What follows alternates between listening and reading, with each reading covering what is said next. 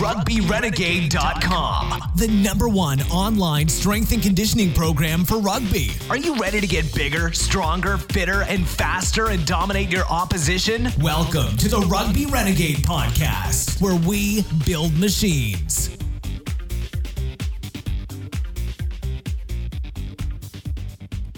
Hello and welcome to the Rugby Renegade podcast. Today's episode is sponsored by Pro Athlete Supplementation. Check them out at pas-nutrition.co.uk for all your supplementation needs. And don't forget that subscribers to the Rugby Renegade program get a 40% discount on retail prices. Yes, welcome back to the Rugby Renegade podcast. My name is Jamie Bain, and today I interview Andy Barker in what is the 57th episode of the podcast.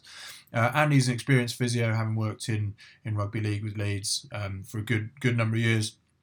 And he managed to get a role straight out of his internship with them, which, you know, if you listen to the end, you get tons of information if you're interested in getting a job in sport, and especially rugby. And based on that kind of learning, and as well as his experience of years in sport, he's written the new Grad Physio, which is a resource for obviously newly graduated physios for how to get into sport, how to learn the skills they need to survive in sport and thrive. So tons of good information, and definitely love it when we get a physio on here, because we kind of get an outside perspective of what we do strength and conditioning wise. So tons to take away from it. So give it a listen and let us know what you think. Hi Andy, welcome to the Rugby Renegade podcast. Great to have you on. Why don't we start by just telling us a bit about your background, how you got into sport, and some of the teams and athletes you work with. Yeah, well, thanks, Jamie, firstly, for having me on the podcast. Great to be with you. So, yeah, a bit about my background. I'm a physio by trade. I've worked in sport from university, so I went straight to working in professional sport, and I've also worked in private practice during that time. So I qualified in 2010, and actually went straight into working at the Leeds Rhino. So I'd done a placement about a year sort of before I qualified as a student, and I just sort of got asked to stay involved with the club. I must have impressed them in some way, shape or form. Not sure how as a student, but they asked me to sort of stay involved. And during my last year at university, any day I wasn't in uni or working or had any free with the guys there, I didn't know at the time, but they were sort of it was almost like an apprenticeship, almost like they were sort of putting a lot of effort and time into me, which I just thought was great, and also I was learning a lot. But they were sort of teaming me up for a job. There was some restructuring happening at the club the sort of year after, which tied in with when I was sort of going to be finishing. And then come sort of before I'd even actually finished university, I'd been sort of offered a job, which was obviously unreal for me. And for me personally, it was absolutely fantastic, because rugby league is a sort of sport that I'd grown up with, supporting. I'm from Leeds originally, and that was the place I sort of wanted to work. So for it to happen so quickly, I was quite surprised, but obviously very happy with that. Yeah, and then I spent sort of 10 seasons at the club, a couple of years as the assistant physio on the first team, and then eight seasons as the sort of lead physio. And then sort of since then, I've always worked sort of privately for other people, and then the last sort of 4 or 5 years for myself. So since leaving the Rhinos, I left about 12 months ago. I've taken up a role now at the Football Association, so I'm a consultant there, do some work. So at the FA, combine that with my clinic work. I also do some consultancy stuff in both rugby league and rugby union. Look after a couple of boxers, so it's very mixed sort of people, very different to what I was doing, say 12 months ago in sort of full-time sport, but definitely keeps me busy and on my toes. Yeah, definitely sounds obviously very good CV, and like I say, a variety of things you're working with, which give you great experience, and hopefully we'll tap into that now today. Let's get straight into it. And question I wanted to ask: we get a lot of S&Cs and the odd nutritionist. We don't get that many physios on the podcast. So while I've got you here, I want to try and pick your brains as much as possible. So we'll jump in with what's the best way to prevent injuries. I know that's a very broad question, but how do you approach it when you're working with your athletes?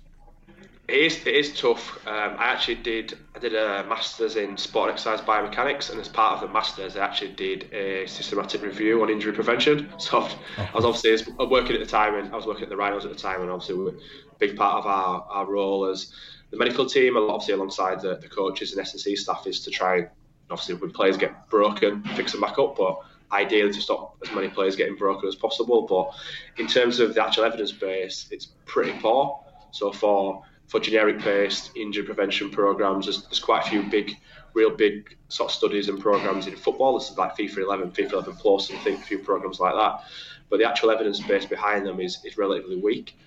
And in terms of sort of injury prevention, I think what we do know is we know sort of correlations and things that maybe predispose, maybe certain athletes and players to injury, but actually preventing injury, I think, is a completely sort of different ball game, really. And I think that's probably in essence why those generic programs don't really work. So for me, I just think we need to, rather than throwing general like prehab injury prevention interventions, if you like, at players and athletes, is to make it really individually focused and assess and screen our athletes in a way that we can pick up if they do have problems with movement, and that might sort of maybe predispose them to a particular type of injury. But anecdotally, the athletes that I've worked with, I've seen some of the worst movers in the gym and out on the field, but for whatever reason they tend to be really robust. Some of the guys who you'd look at and go through some sort of movement screening and testing, and they'd be at the top of the tree, almost like a bit of like a racehorse, but they're breaking down every other week. So I think in the world of sport, it is pretty tricky. But as a medical professional, I think one of the things that we miss a lot of the time, particularly working in sport, is the effect that past injuries can have on the body and future injury incidents. So, to summarise that might be, a player's rolled his ankle last season, and basically there's been a chain of maybe compensations which led him to then develop some maybe opposite side of the body, but some groin pain or hamstring injury, and it's just sort of then trying to fit everything together and piece together the athlete's story to try and decipher what's actually caused that injury in the first place. Because using hamstring as an example, it's all well and good treating that hamstring injury and getting that player back, but if not addressed what's actually probably caused that injury in the first place, if it was that old ankle injury or something else, then potentially there's a high chance that they might break down again. Yeah, definitely. I mean, it's you'll know better than anyone, but once you get one injury, there's some sort of compensation that happens, and like you say, there's a trail of injuries following that. You touched on like movement screening. What sort of approach have you taken to that? Have you got your own individual screening, or have you, a lot of people talk about functional movement screen, the kind of the mainstay in the market there. Have you used that, or how do you approach it? Yeah, so I used FMS early in my career. Done some other like movement screening, loads of courses and things like that. But I've sort of moved away from that, particularly over the last sort of 4 or 5 years, and I have sort of developed my own sort of style, if you like. But what it is pretty basic. Looking at more global movement patterns and tying that really in with their past medical history, so their previous injury history, and trying to build a bit of a good picture about an athlete and what problems I've had in the past and why would that sort of make sense. So if we try to build that sort of story, and it actually makes sense to us why someone has developed these injuries.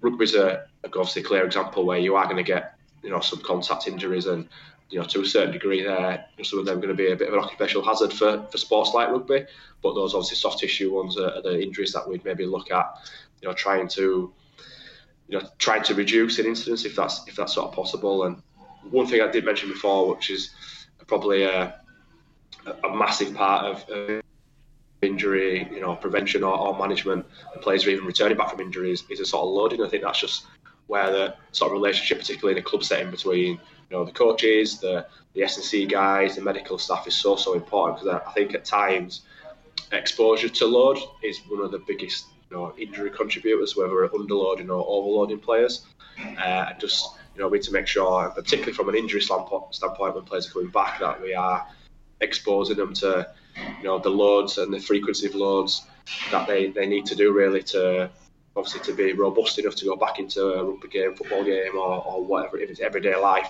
someone I'm seeing in clinic, then that once a stressful situation does come up, they're not gonna break down. They're gonna be able to cope with it. Yeah, definitely. I think I saw a study recently showing you're 50% more likely to get an injury if you haven't been able to take full part in pre-season. So obviously it just shows you how important it is, that loading, to build that robustness, but also then where there's an injury and being able to bring you up above that that sort of point where you are robust, so to speak. So yeah, definitely a good point. And brings me to my next question. Actually, is kind of how you integrate and liaise with the S&C coaches, like during the rehab process and in general, I guess.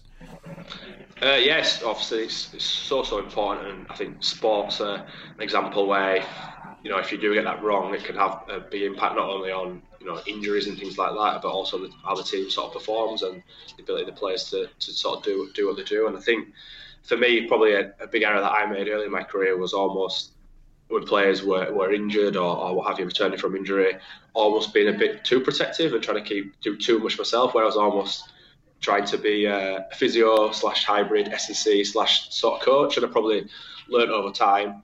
And that comes with relationship with staff and having trust in other people's expertise as well. But, you know, those people are experts in their own right, and I think just to try and use them and utilise them as much as possible, you know, is advantageous to myself as a physio or to sort of any other sort of practitioner, really. And, you know, for example, if I was using some sort of Olympic style lifting in the gym, there may be an S&C coach who's much better at coaching that than me. I certainly not very good at Olympic lifting myself, so I wouldn't be too keen on demoing some of the lifts. But on a serious point, if someone's really good at that, then it'd be a bit dumb of me really not to use their sort of skill sets to deliver that. If it's a player coming back from an injury where they're doing some, like a rugby player, for example, doing some sort of like tackle technique stuff, you know, getting like a coach involved in that process. As long the coach obviously has to understand the maybe limitations that they might have at that particular point of their injury, but as long as that's clear and we divide the session together, it's probably better to be coach-led. Obviously, I might be there just overseeing it or in the distance, making sure they're not doing what they're meant to be doing, but it's better to get those clinicians who are, like I say, experts in that sort of domain, involved with a player, whether they are coming back from injury or just in general training as much as possible. Yeah, definitely. I think you're right. You said it's good to have, you know, you still be there as well, because then you get that you know, collaboration and better communication that goes through as well. Just rewind a little bit, going back to injury prevention. Just wondering, with, you know, your experience, whether you've actually brought in some sort of training modality or process that you've actually seen has really improved or decreased injuries. I know it's like maybe the holy grail you're looking for, but is there anything that has had an impact on injuries? On the injury stuff, yeah. So in terms of probably what you touched on a little bit before, James, so in terms of like more so the loading management, right, and like the daily reactions to load. So we know that, you know, a team of rugby players could do exactly the same session, maybe doing some like mass running or something like that. It could be literally exactly the same session, they could be the same distance, similar sort of intensity, similar RP or whatever else. But we know that maybe when those players come back into the training ground the day after, and then maybe going through, say for example, some more like morning screening, monitoring type stuff, the reaction to that stress, that session, even though it was the same, will be very, very different. And I think over time, with the sort of daily sort of screening and monitoring sort of processes that I use and found most effective, were probably getting more and more simple, but we're a combination of some objective markers and subjective. So subjective being how the players feel, how they rate their sleep and how recovered they generally feel, and then some real objective markers. There's a decent amount of evidence with using measures like adductor squeeze, which we use quite a lot as like more of like a central nervous system fatigue marker. And I think having, you know, I was very fortunate, particularly at the Rhinos, for a large chunk of the time that I was there. We had a really consistent playing group. We went, you know, 10 new signings every year, so we were able to collect some really good data for over like a period of seasons for players, which I appreciate in some environments it's not always possible when you've got players coming in and out from different clubs and what have you. But we found some really sensitive measures, but again, they were very individual to individuals. There wasn't any like global, if players are below 80% of their adductor squeeze, the players are going to break down. It was very, very individual to certain players, to the point where we were almost certain when a player presented in a certain way that they were probably going to break, and then we could maybe obviously tailor their training week and game, you know, exposure, obviously where needed. Yeah, no, that's interesting. I guess, like you say, you've got the benefit of having that settled squad, and the advantage of that is that you've over time been able to work out what works for people as individuals. But it just shows you can't just go in, set up a new screening sort of process and go, right, hold on, they're going to get injured, without having that, those years of experience of working with them individually. So that's really interesting. That's what I was sort of hoping to do was almost like you mentioned, the Holy Grail with biomechanical stuff, and that's why I went down that route with my MSc. Because it was a bit naive of me, but I was thinking, I can put a group of players, like a squad, through some sort of biomechanical screening, and then I'd be able to obviously like monitor injury stuff and see if I could like link it back to that with the idea, I guess, in some way I'd be able to develop obviously like a profile or some testing where I'd be able to identify problems before they were becoming problems and then intervene in a way to reduce injury. But like I say, whether that was a bit naive of me, but it's obviously a lot more complicated than that. But going through that process and my MSc and particularly the dissertation and the study probably highlighted, how multifactorial and how difficult sometimes it can be to sort of deal with injuries. Yeah, I think it's the Dunning-Kruger effect. The more you kind of learn, the more you realise you don't actually know. Pretty much. Just get a bit more frustrated. But the next question we ask all the guests on, and like I said, it's normally S&C coaches, so I think it'd be really interesting to get a perspective from a physio. So what is the biggest mistake rugby players make when it comes to strength and conditioning, in your opinion?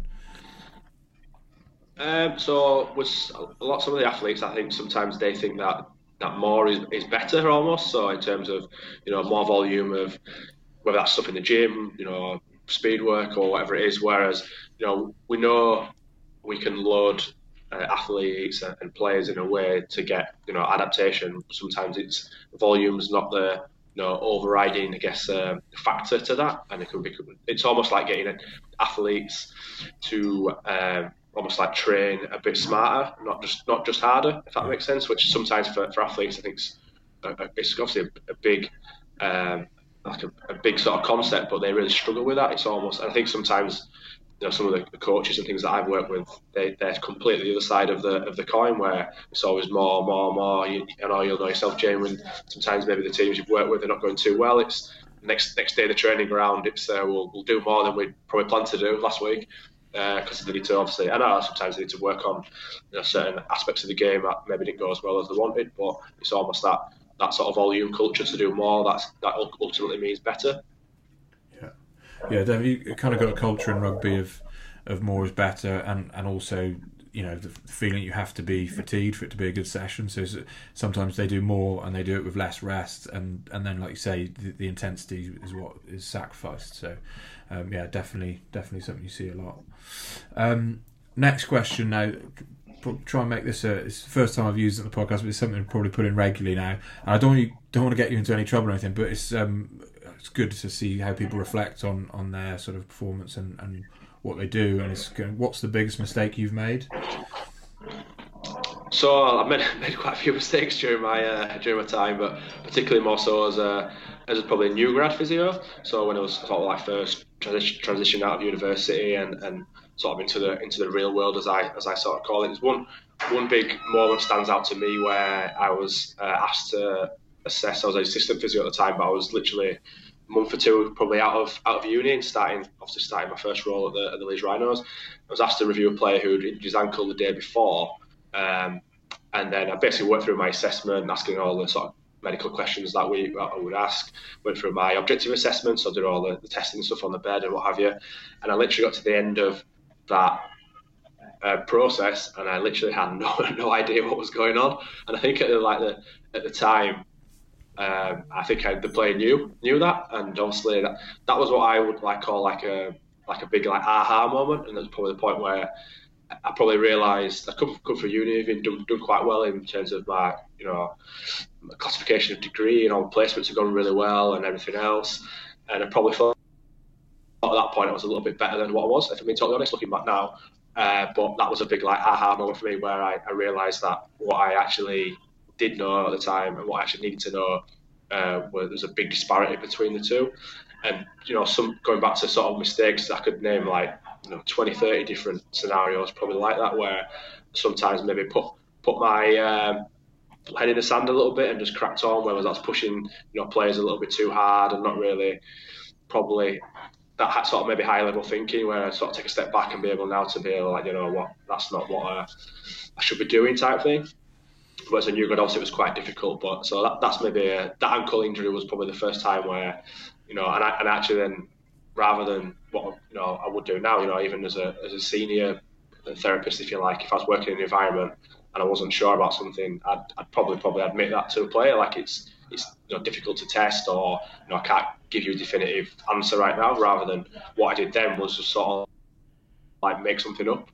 And that's what I generally used to do. Whether that was fear of, not sounding like I didn't know what I was doing, or whatever it was, I don't know specifically what that was. But, and I now, so what I didn't say at the start, actually, I work with new grads. So I have what's called a new grad physio membership, which basically try and helps therapists, physio, sports therapists, sports rehabilitators to overcome all those challenges and the challenges that I had as a new grad, and they have. It's the support help and giving them that help and support that they need to smoothen that transition from university and into the real world, because it's for me it was without question the most difficult part of sort of my therapy career. Yeah, I know. Thanks for sharing that, because I'd say it's sometimes difficult looking back on your own mistakes, but also they're kind of the big periods where you make massive steps forward and you learn from 100%. them. So it's good that other people can learn from it, and like you say, you're helping people in that position now, because I mean, everything you learn in uni is obviously the foundation, but there's such a massive step up when you're actually in the environment, and I guess that having that humility to understand, as we said before, you kind of get to a point where you realise you don't know everything, and you're going to keep a player's trust if you're honest to them from the start, and find work a way out of figuring out what's going on, whether it's asking another colleague or something. So no, I really appreciate you sharing that. So back to rehab and more kind of end stage return to play now. What's your kind of approach around that? How do you help players get back from, they've just recovered from an injury and they're trying to integrate back into their rugby in this example? So it probably links back, we'll just link back to what we talked about previously, and trying to link in with other staff. So I've always sort of worked in environments where we've been very fortunate in terms of equipment, and we have things like GPS, and I appreciate some of the listeners to the podcast might be environments, amateur-based sport or whatever, where they've not got that type of monitoring, if you like. But what we did with our athletes is basically if we know what the end goal is, so with a player and the demands of a winger or a prop or a halfback or whatever it may be, if we know we're obviously trying to get them back to and what their normal output is for a game, their end stage rehab ultimately needs to match that. So then we know we're not expose them to the amount of running, high speed running, the amount of collisions or whatever it may be, and we can almost make up sessions and drills that mimic the match demands of say a rugby player, which, like I say, in an elite setting is relatively straightforward to do. And obviously the sessions prior to that are obviously building up to that. That'll be like a sort of field based example, but the same thing would go for your gym based progressions. If you tested players before in the gym and you know what their sort of like baseline levels are, we want to get them at least back to their baseline, if not exceed them during their sort of rehab process, so we know that when they are going back into rugby or other sports, where it may be, they're going to be resilient enough to be able to cope with the demands. What I would say is that for those clinicians who maybe don't have access to things like GPS and all those high level monitoring things, there's pretty good data already out there and evidence on what the match demands are of the biggest sports like rugby and everything else. So you can then tailor or design sessions based on that. If you know what the average distance covered for like playing positions and what that sort of exposure might look like, you might do a 10 minute block of a drill where you can sort of mimic, if a centre makes probably run this amount of distance and this much at high speed and make this many tackles, you could almost mimic that in terms of your like sort of high end or end stage sort of rehab on the field, for example. No, that's a great example. So yeah, definitely, it's kind of reverse engineering it. They know the end goal in mind, and they just kind of work back from that and build back up to it. And yeah, definitely in terms of the gym, it's great that they shouldn't have rough idea of what their best performances are, so they can try and build up to them. And like I say, if it's a long term injury, there's some of those measures that they should be above and beyond because they've had time to build it up and come back stronger. So no, great advice. Again, next question is one that is going to be a regular on the podcast now, and it's again be good getting a perspective from a physio. If you could change one thing about the strength and conditioning industry, what would it be?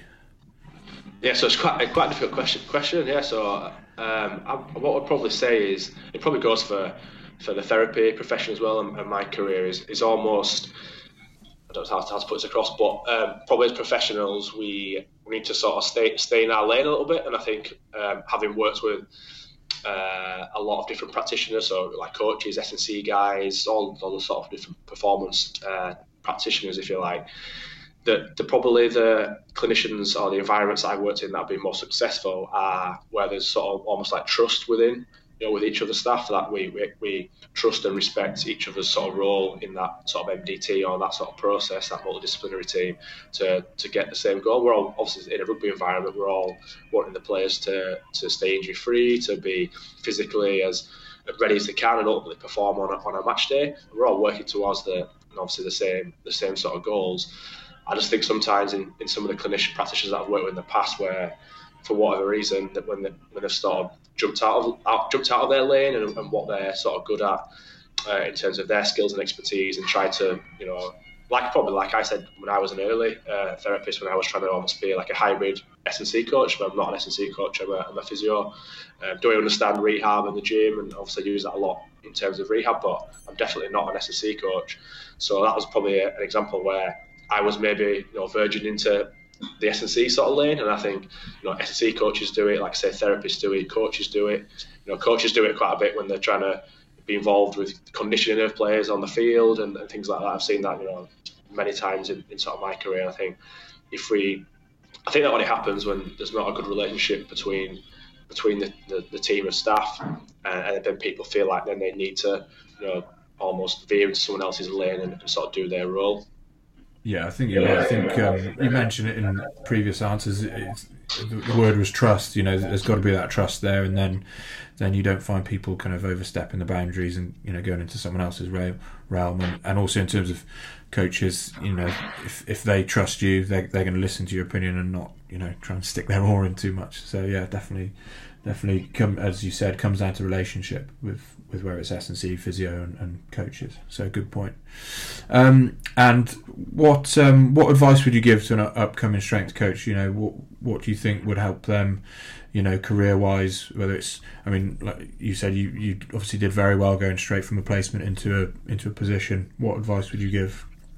Yeah, so the prime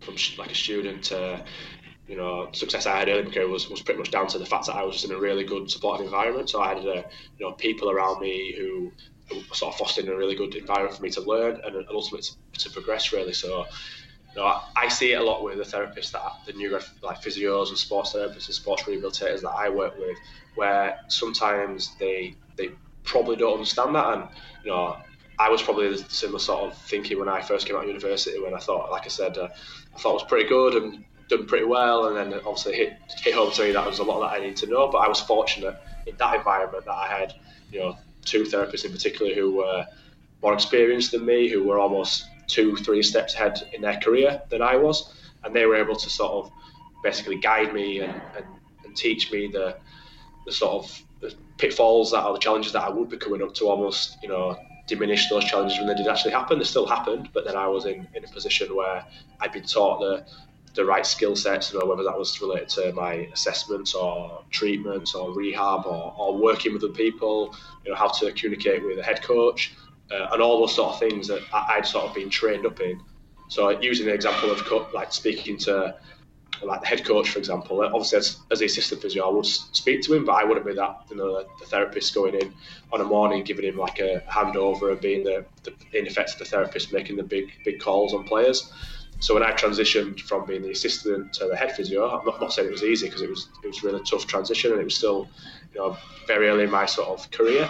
But I'd been taught, and we'd actually like even practiced out conversations, and he'd the physio that sort of mentored me had sort of told me this is probably how you deal with that sort of situation. So like when those things sort of happened, I was sort of ready. So my advice, almost to summarise that, would be just to try being around people that are going to challenge you, that you feel confident you can bring up problems, and they'll put some time and effort into sort of helping you out and help to really foster your development, not only in your learning but also in your career development. Yeah, definitely good advice. Building your network, isn't it? It's, 100%. And then, are there any books you'd recommend, whether it's S&C physio related or just anything in general? So if there's any therapists listening, they could buy my book. So I wrote a book earlier in the year. So no, one of my big goals or things that I set down to this year was to write a book. So the early part of actually 2019, was in my office at home or in various coffee shops in and around the Leeds area, writing a book, which was pretty cool. I enjoyed the process of doing it, and so if any therapists listening, obviously they can check it out. It's called The New Grad Physio. But in terms of probably S&C coaches, who will obviously predominantly be the guys listening to this podcast, I just think I wouldn't really advise any specific books, but in relation to maybe the best practitioners that I've worked with of an S&C background, a lot of those, in terms of, obviously we've talked already so many times about how closely we work together, and particularly about end stage rehab and during the whole rehab process. But those who have got like some basic understanding of anatomy and understanding of injury and things like that, it makes that sort of relationship and how well you work together so much easier. And the same would go for a therapist. Therapists that are, I'm not saying you're going to train or as an S&C coach as a sideline gig or anything like that, but understanding what you do and why you're doing things, and having that sort of maybe the S&C principles, basic. I'm not going to know as much as you, Jamie, for obvious reasons in that domain. That's sort of your thing. But I think for an S&C coach to have that basic anatomy and understanding of injuries, it can be really, really helpful in that sort of process in managing your athletes. Yeah, definitely. I think it's kind of, then everyone's talking the same language as well, aren't they? We're very good at having our own little lingo, and it can kind of get confused. But if you've got a good enough understanding of physio and S&C, vice versa, it just helps that communication between. So definitely good points. 100%. I think that feeds in with like the biggest breakdown in or problems that arise in a sports setting or whatever it may be, generally come down to people's lack of understanding, and sometimes one's probably communication and communicating ideas and why people are doing things, but ultimately sometimes understanding, because some of the, I think back to, I won't tell you any detail, but some of the like bust-ups I've had with coaches, or disagreements, if you like want to call them that, in the past over the years, have generally been down to this one particular player, and maybe that didn't align with what he sort of thought they should be doing, or whatever else. So sometimes it just comes down to that understanding, and usually, not all cases, but if people understand things a bit better, and and that's, I think, as practitioners, whether you are S&C or a therapist, we need to probably take that upon ourselves to be aware. Like I'm saying, you don't need to go study an additional degree and that sort of level of sort of qualification, but having a basic understanding of what other practitioners are doing and why they're doing it, I think, is just so helpful. Yeah, definitely. Lastly, Andy, where can people learn more about you? So I've got, obviously they are very therapy focused, but there'll be a lot of concepts like the communication and things that we spoke about. So I write a blog at newgradphysio.com. I also have a podcast as well, which sort of launched earlier in the year, which again, you can get all the links to that upon the website. I'm on social media, so the easiest way is just to search for New Grad Physio.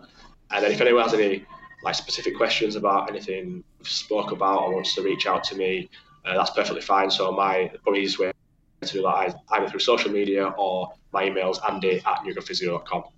Cool. Awesome. We will share links to all of those in the show notes. But just to wrap up, Andy, great to talk to you. Great to get that that sort of perspective from a physio and hear about injury prevention and how you approach return to play and stuff. It's great chatting with you, and just all the best for the future. Well, thanks Jamie, thanks for having me on, and thank you for everyone for listening. Cheers, mate. Yeah, so as I said at the start, and I'm sure you'll agree, it's great to get that kind of physiotherapy sort of viewpoint from the S&C side. Always good to have eyes, from the outside looking in at what we're doing and from a different perspective. So that's really interesting. And of course, some great information if you're looking to work in sport and rugby.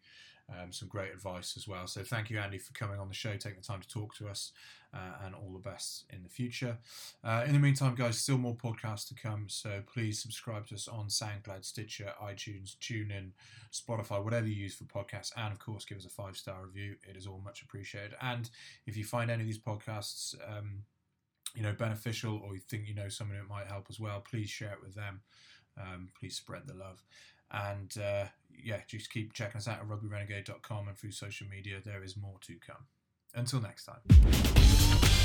Thanks for listening to the Rugby Renegade podcast. For more quality rugby strength and conditioning information, check us out at rugbyrenegade.com. Rugby Renegade, building machines.